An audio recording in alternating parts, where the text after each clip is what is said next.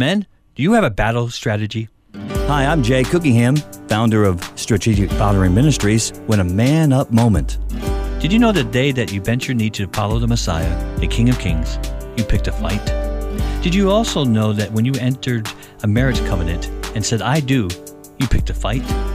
When you stood your ground and you drew a line in the sand and said, as for me and my house, we will serve the Lord, you became a warrior and you entered a battle. You entered a fight that began with the enemy's rebellion in heaven and his first attack on humanity in the Garden of Eden.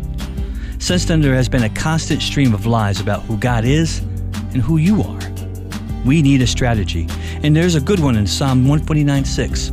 Let the high praises of God be in their throats and a two-edged sword in their hands. Worship is a battle maneuver sure to move the enemy off our turf. Once we believe that God is good, even when times are difficult, we crush the enemy's propaganda.